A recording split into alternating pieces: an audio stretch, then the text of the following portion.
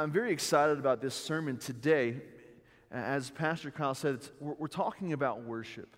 I believe that worship is very foundational in the life of any believer, and it's central to the life of any church corporately. And because of that, it takes on a very unique role in our lives.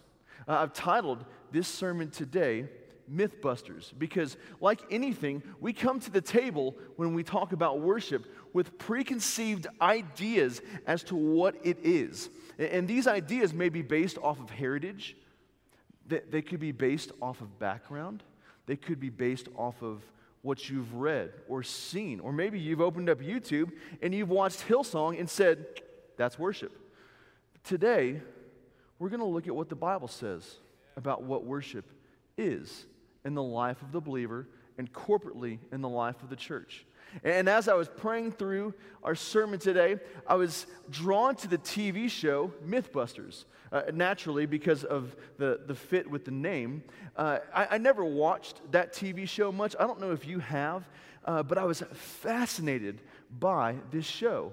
Because in this, you had a random assortment of people. You had a scientist, an engineer, an athlete, a stuntman, and then you had this one guy who was just absolutely bat crazy enough to do whatever the other guys asked him to do when proving whether or not something was a myth. So today, we're going to do something similar. Although, I'm not going to do any stunts for you, at least not intentionally. These steps can all blend in together. Today, instead of standing on science, we're going to stand on the Word of God. Amen. To see what does this say about worship? Because I believe that, like everything else in the believer's life, when you're trying to figure out what something is or how it should fit with you, this is the place to start. Amen. So let's begin together today. Let's pray.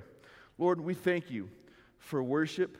We thank you for that time that we just had to respond to you as we sang. Lord, to worship your holy name through music. God, I pray that today, that as we continue to worship through opening your word, Lord, that you would speak. God, that your Holy Spirit would rain down upon this place. God, send your manifold presence to land upon us today.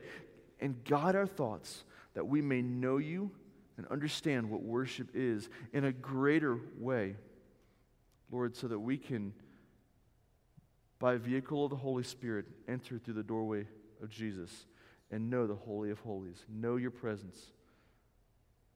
We offer this time to you, and we thank you for what you're going to do. In Jesus' name, amen. So as I said, today we're going to talk about some myths on worship. And we're going to look at some of those preconceived ideas and seek to bust those myths. So the first myth that we're going to look at today is that worship is not just singing, and it's more than music. Worship is not just singing, and it is much more than music. Now you may be sitting there saying, hold on, stop right there. Go ahead and hit your pause button, because my whole life I've heard this from some worship leader, maybe wearing a guitar, maybe he was wearing a tie, but you know how those worship leaders are. What they say, hey everybody, let's stand up together and let's worship through music. So you can look at me and say, hey, it's guys like you that have pre-ingrained in my thought process what worship is. But as we look at Scripture, we see that worship is not just singing, and it's more than music. Open up your Bible, get out your tablet, your phone, open your Bible app. Let's look together at what the Bible says about worship. Turn with me to Romans chapter 12. Romans chapter 12. Romans chapter 12. And we're going to start together today in verse 1. If you don't have a copy of God's Word, the verses will also be up on the screen. Verse 1, it says, therefore I urge you, brothers and sisters, in view of God's mercy, to offer your bodies as a living sacrifice, that is to be holy and pleasing to God. For this, check this out, this is true and proper Worship didn't talk about music, did it? It didn't even mention music.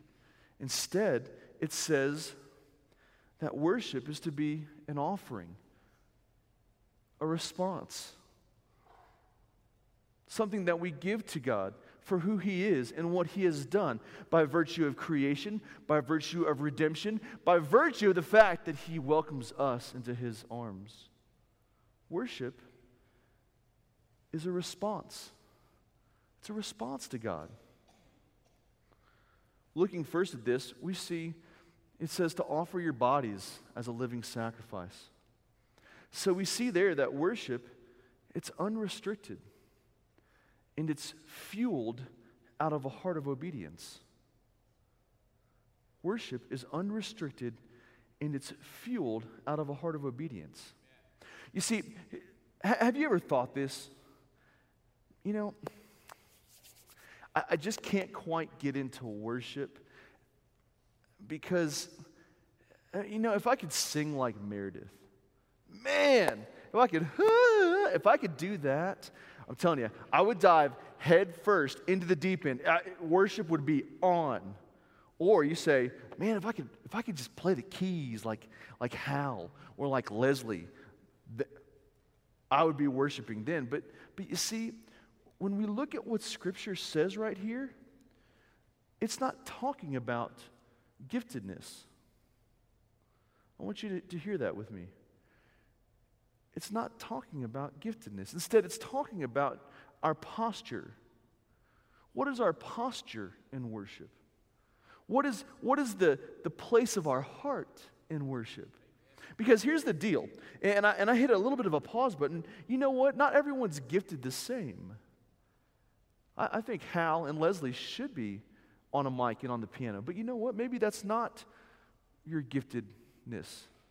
Maybe your giftedness lies in teaching our adults or in raising up the next generation of the leaders, not of this church, but also of this country. Maybe your giftedness is going and helping someone who is unable to cut their grass. Because you see, all of those things, in light of what we just saw, become worship when the posture is a grateful response to God for who He is and what He has done in our lives. So in that, we see that whether you can sing or not, when we gather for corporate worship, because of who God is and what He has done in our lives, we respond to God unrestricted out of a heart of obedience. But it doesn't just mean that worship is music, because worship can be more than that. You see, worship can be prayer. Worship, like I just mentioned and alluded to, can be service. Worship, as you see with Mary Magdalene, can be weeping. Worship can be dancing. Now, I know some of y'all just said, hey, I know you've been on staff for like 3 seconds, but this is a Southern Baptist church, and we don't dance. I have news for you. David danced before the Lord naked, and it was worship. Go with me on that one, okay? Now, catch me here. If next Sunday when we kick up worship through music, and you decide that maybe I should come down and do a Soldier Boy in worship during the song, that's not going to fly. Okay, none of this is going to be going on. The idea, though, is present. Worship is all about our posture. And worship is an unrestricted response to God, fueled out of a heart of obedience for who He is and what He has done in our lives. But you see, there's another thing about this. There's another item to this. That next point down there, that next blank is authentic. Worship, not only is it unrestricted, fueled out of a heart of obedience, but worship is authentic. And I want us to open up and look at a story. I want us to open up and look at a story together. Open your Bible with me to John chapter 4. And we're gonna camp out here throughout our sermon. Open with me to John chapter 4. Where we focus here in this story is the part of Romans 12:1 that says, in view of God's mercy. Have you ever thought about that? In view of God's mercy. In light of the fact that he took the cross, we worship. And you see, nothing is hidden with God in that, because he knows us. Let's look at what that knowledge looks like. We're going to start reading here in verse 7. At this point in Jesus' life and his ministry, he's been in Judea with his disciples and his followers, and they've been ministering and serving there. They've come under some persecution, and so they're making their way from Judea back to Galilee. Okay? And in this point, it's kind of, if you go on a long drive, at some point you're going to stop and you're going to fill up the tank and get something to drink. Well, that's kind of what they're doing here. Jesus is at a well. He is about to get something to drink out of this well. He sent his disciples into the city to get something to eat. So he's just hanging out by himself. And that's where we pick this up. A woman comes up, verse 7. When a Samaritan woman came to draw water, Jesus said to her, "Will you give me a drink?" Verse 8, his disciples had gone into the town to buy food. The Samaritan woman said to him, "You are a Jew, and I am a Samaritan woman. How can you ask me for a drink?" I want to hit a pause button right there. In a time where we seem to have some racial and social economic divides in our country, I want you to know something. One, that is a direct result of sin and brokenness and not of God. Two, that's not something that has happened in the last 200 years, because you're looking at a racial issue right there. So in that day and age, two things are going on. One, Jews look down on Samaritans, okay? There is a track, and we don't go to the other side of the track in a big way, because we do not mix oil and water type situation right there. The next thing is, ladies, while we value you today, we are grateful for you today, that's not always been the case, unfortunately. In that day and age, women were viewed as lower class. So you have a Jewish man, top of the food chain. You've got a Samaritan woman. They don't speak. He does not talk to her. She does not look at him. We're not having a conversation. And so that's where we're heading. Let's keep going here. The Samaritan woman said to him, "You're a Jew, I'm a Samaritan woman. How can you ask me for a drink? For Jews don't associate with Samaritans." And Jesus answered her, "If you knew the gift of God and who it is that asks you for a drink, you would have asked him, and he would have given you living water." "Sir," the woman said, "you have nothing to draw with, and the well is deep. Where can you get this living water?" Check this out. She's pushing back. "Are you greater than our father Jacob, who gave us this well and drank from it himself, as did his sons and his livestock?" She's basically saying, hey, dude, check yourself. You don't know what you're talking about, okay? You're being kind of creepy. You shouldn't be talking to me. What is going on right now? Do you ever feel like you're so consumed with what's right here in front of you that you miss when Jesus is going somewhere? I bring your thoughts back to the encouraging note that you're not the only one, and that it's been happening for a long time. Let's continue. Jesus said in verse 13, "Everyone who drinks this water will be thirsty again, but whoever drinks the water I give them will never thirst. Indeed, the water I give them will become in them a spring of water welling up to eternal life." She still doesn't get it. Check this out. The woman said to him, "Sir, give me this water so that I won't get thirsty and I won't have to keep coming down here because I'm running into creepy guys like you," right? Still, he's going somewhere. The woman, verse 16, he told her, "Hey, go call your husband and come back." This is where we take it to the next level.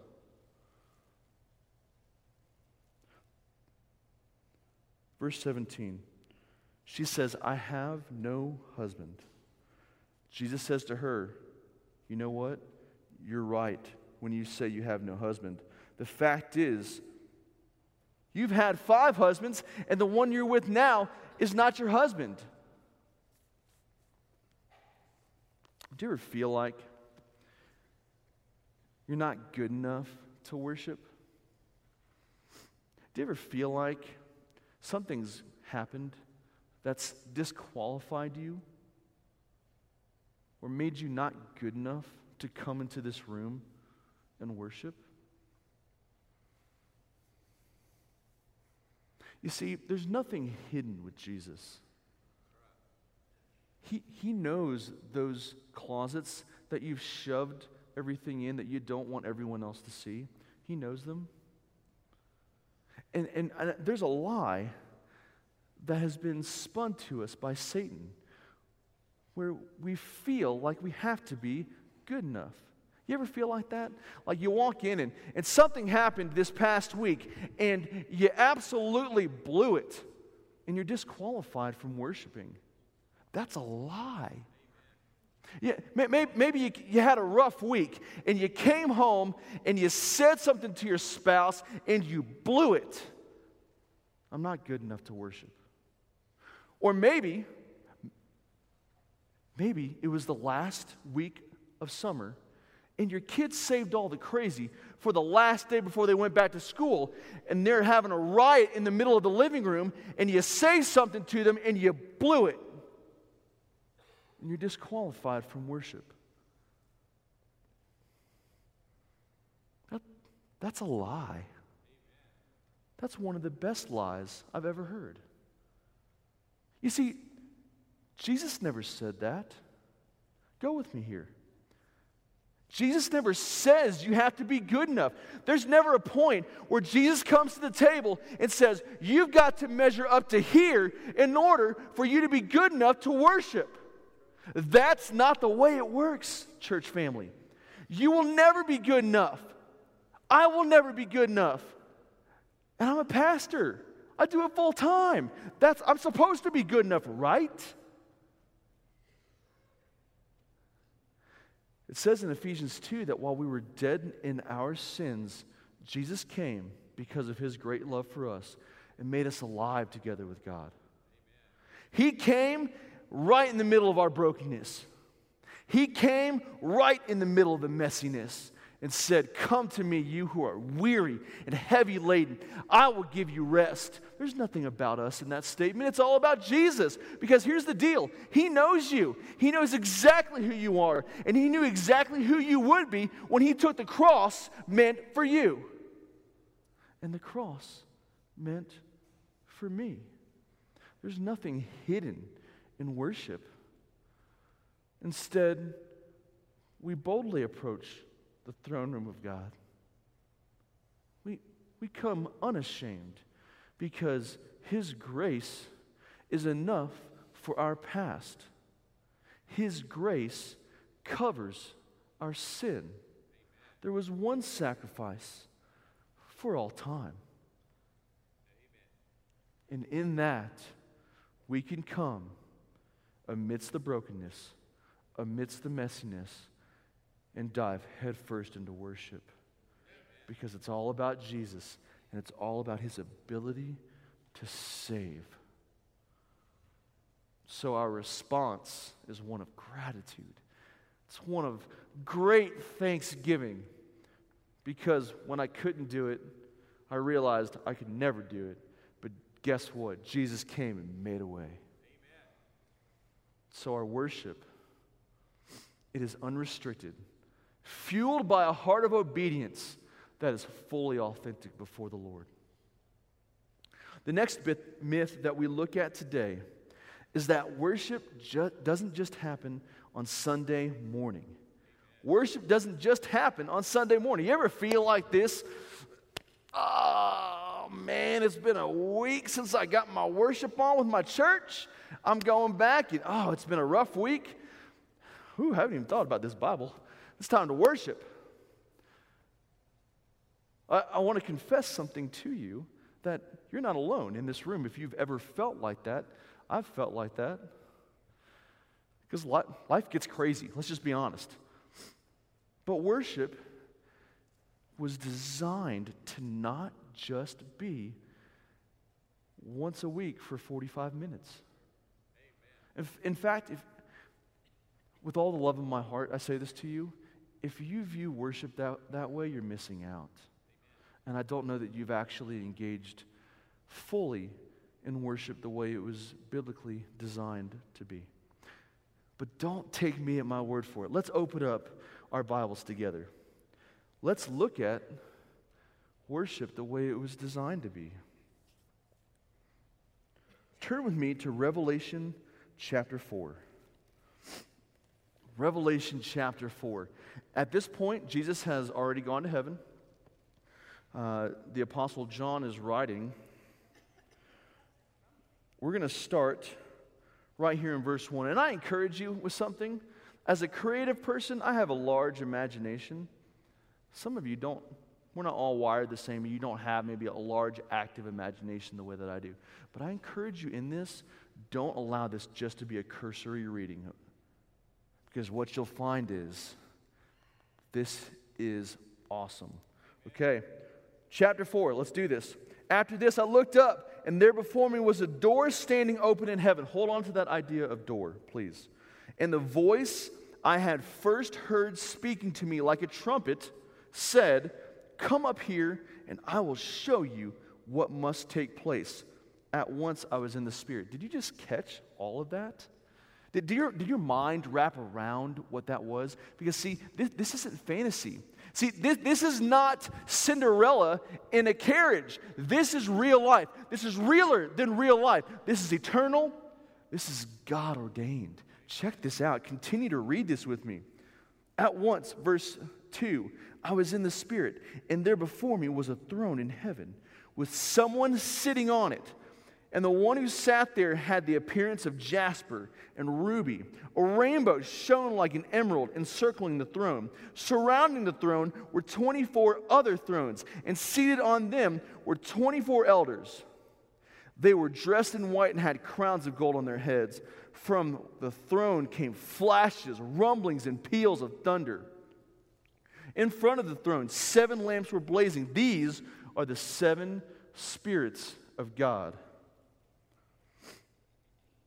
Also in front of the throne, there was what looked like a sea of glass, clear as crystal. In the center, check this out, around the throne were 4 living creatures, and they were covered with eyes in front and in back. Now, have you ever seen someone that looks kind of funky? You look at them like, oh man, you're kind of funky looking. That is funky looking, right? The first living creature was like a lion. The second like an ox. The third had the face of a man. The fourth was flying like an eagle. Each of the 4 living creatures had 6 wings and was covered with eyes all around, even under its wings. Day and night they did not stop saying, "Holy, holy, holy is the Lord God Almighty, who was and is to come." Amen.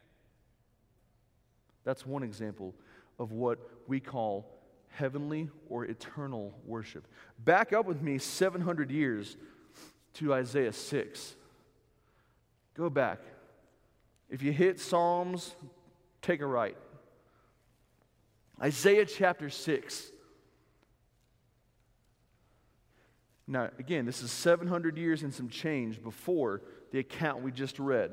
Starting in verse 1. In the year King Uzziah died, I saw the Lord high and exalted, seated on a throne. Sound familiar? And the train of his robe filled the temple. Above him were seraphim, each with 6 wings. With 2 they covered their faces, with 2 they covered their feet, and with 2 they were flying. And they were calling to one another, "Holy, holy, holy is the Lord God Almighty. The whole earth is full of his glory." Does that sound familiar? 700 years and basically the same thing. The truth in that for us is that worship doesn't just happen on Sunday. Instead, worship is eternal, it's originating in heaven, and it's incredibly significant. You see, this is not something that Chris Tomlin invented. This is not something Hillsong United thought up, okay?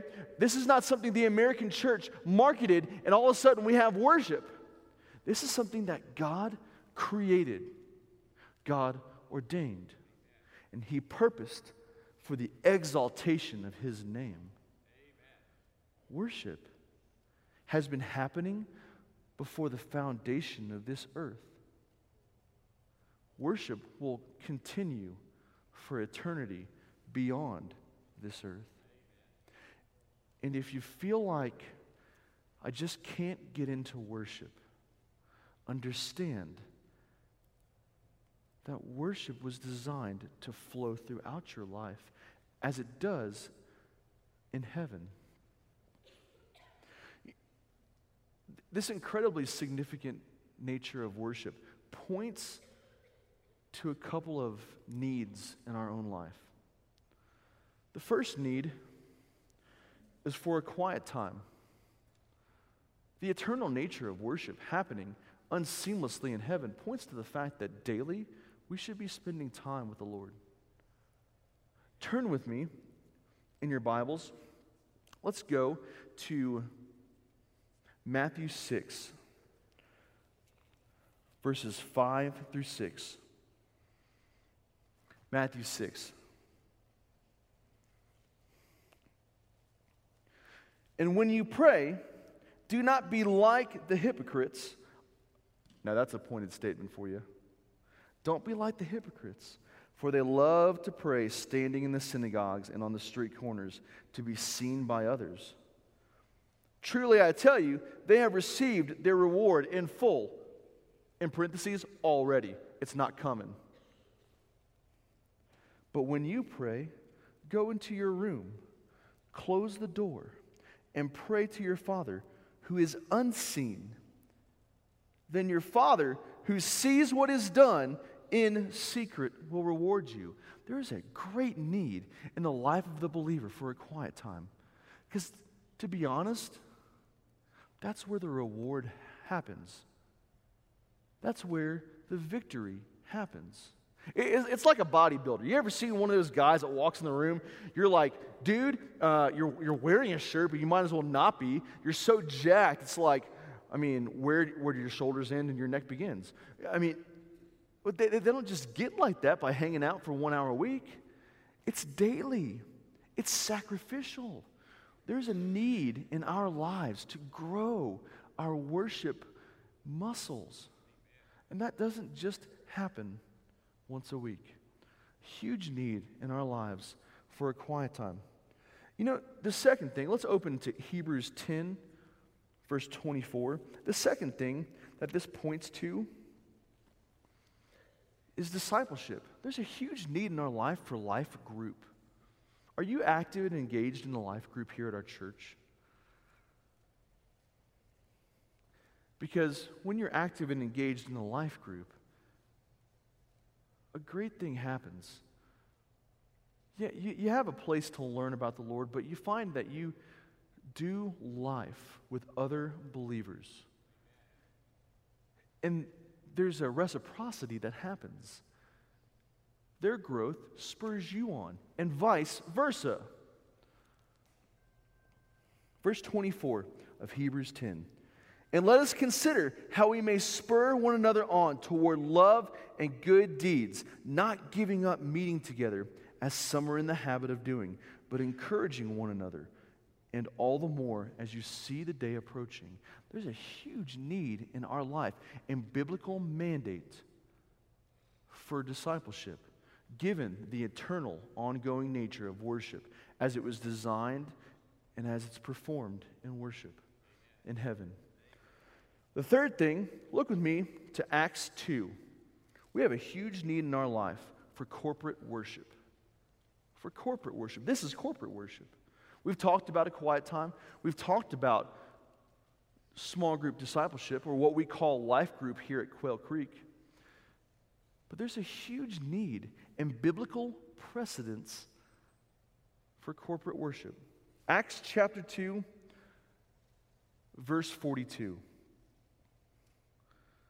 They devoted themselves to the apostles' teaching and to the fellowship, to the breaking of bread and to prayer. Everyone was filled with awe, and many wonders and miraculous signs were done by the apostles. All the believers were together and had everything in common, selling their possessions and goods. They gave to one another who had need. Verse 46. Every day they continued to meet together in the temple courts. They broke bread in their homes, and they ate together with glad and sincere hearts. Here's the key for us right here at Quail Creek. This is the money. This is the money.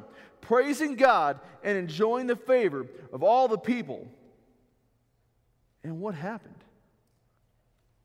God added to their number daily those who were being saved.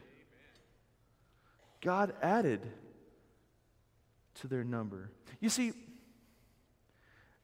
guys, I think God is on the move here at Quail Creek. Do you feel that? Do you sense that? God is on the move here at Quail Creek. But His movement does not and cannot happen apart from you. Do you hear that? That's not a challenge. That's an encouragement. The fact that God, in His infinite wisdom, will, and might, is saying, I'm going to use Quail Creek to do awesome things. That's a blessing. That beneath His sovereignty as a church, we are doing awesome things. I want to be a part of that. I want you to be a part of that. But here's the deal. Here's how that all comes together, is that God will move with or without us. So how does He move with us? How do we, in a better way, move with Him? Well, there's only one way. We can't just move and hope that God kind of directs it and flaps His arm and positions us the right way. Instead, by knowing Him daily, by knowing Him in a life group, and by experiencing the fullness of the manifold presence of God as it lands upon our corporate worship times, then we will move under His direction. You ever felt like someone said to you, hey, this is the direction we're going. Hey, we're going to go this way. In God, the only direction is His. What needs to be seen is whether or not we are available enough and receptive enough to follow that path. I believe that we are. Let's continue to do that. Let's continue to do that.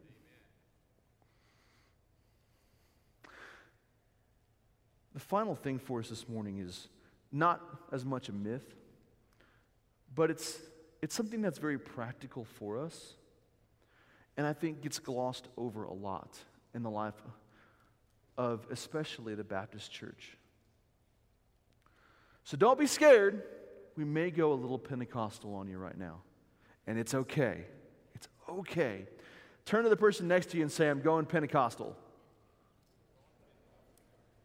I didn't believe you. Turn to the person on the other side of you and say, we really are going to try to go Pentecostal. How do we worship? We've talked about what worship is. We've talked about its setting, its origin, but how do we worship? This is that question under number 3. And the answer is in spirit and truth. In spirit and truth. Have you ever heard that said before? This is a participation. Have you ever heard that said before? Do you know what that means? I got a lot of... Well, let's talk about what that means, because there's something tractionable here for us. Let's go back to our original story in John chapter 4.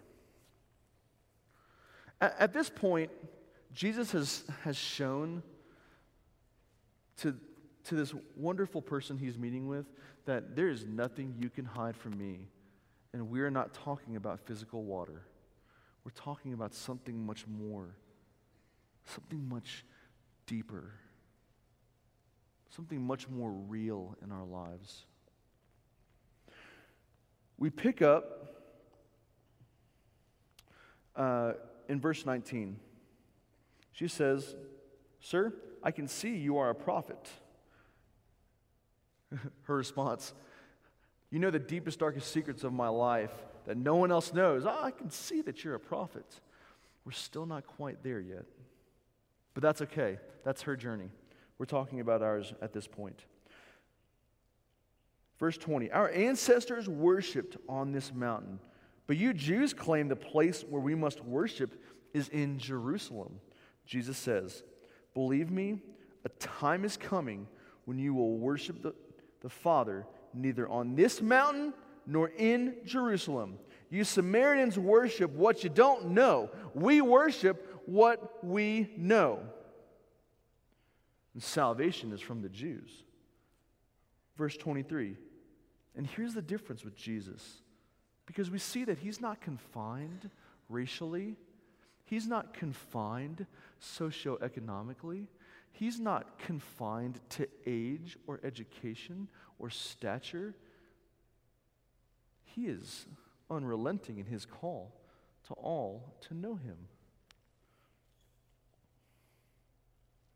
He says to her, "Yet a time is coming and has now come when the true worshipers will worship the Father in spirit and in truth. For they are the kind of worshipers the Father seeks. God is spirit, and the worshipers must worship in the spirit and in truth." Amen. Now, what does that mean? What is he even talking about here?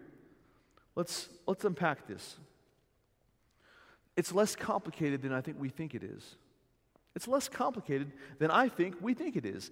We worship in spirit, for God is spirit.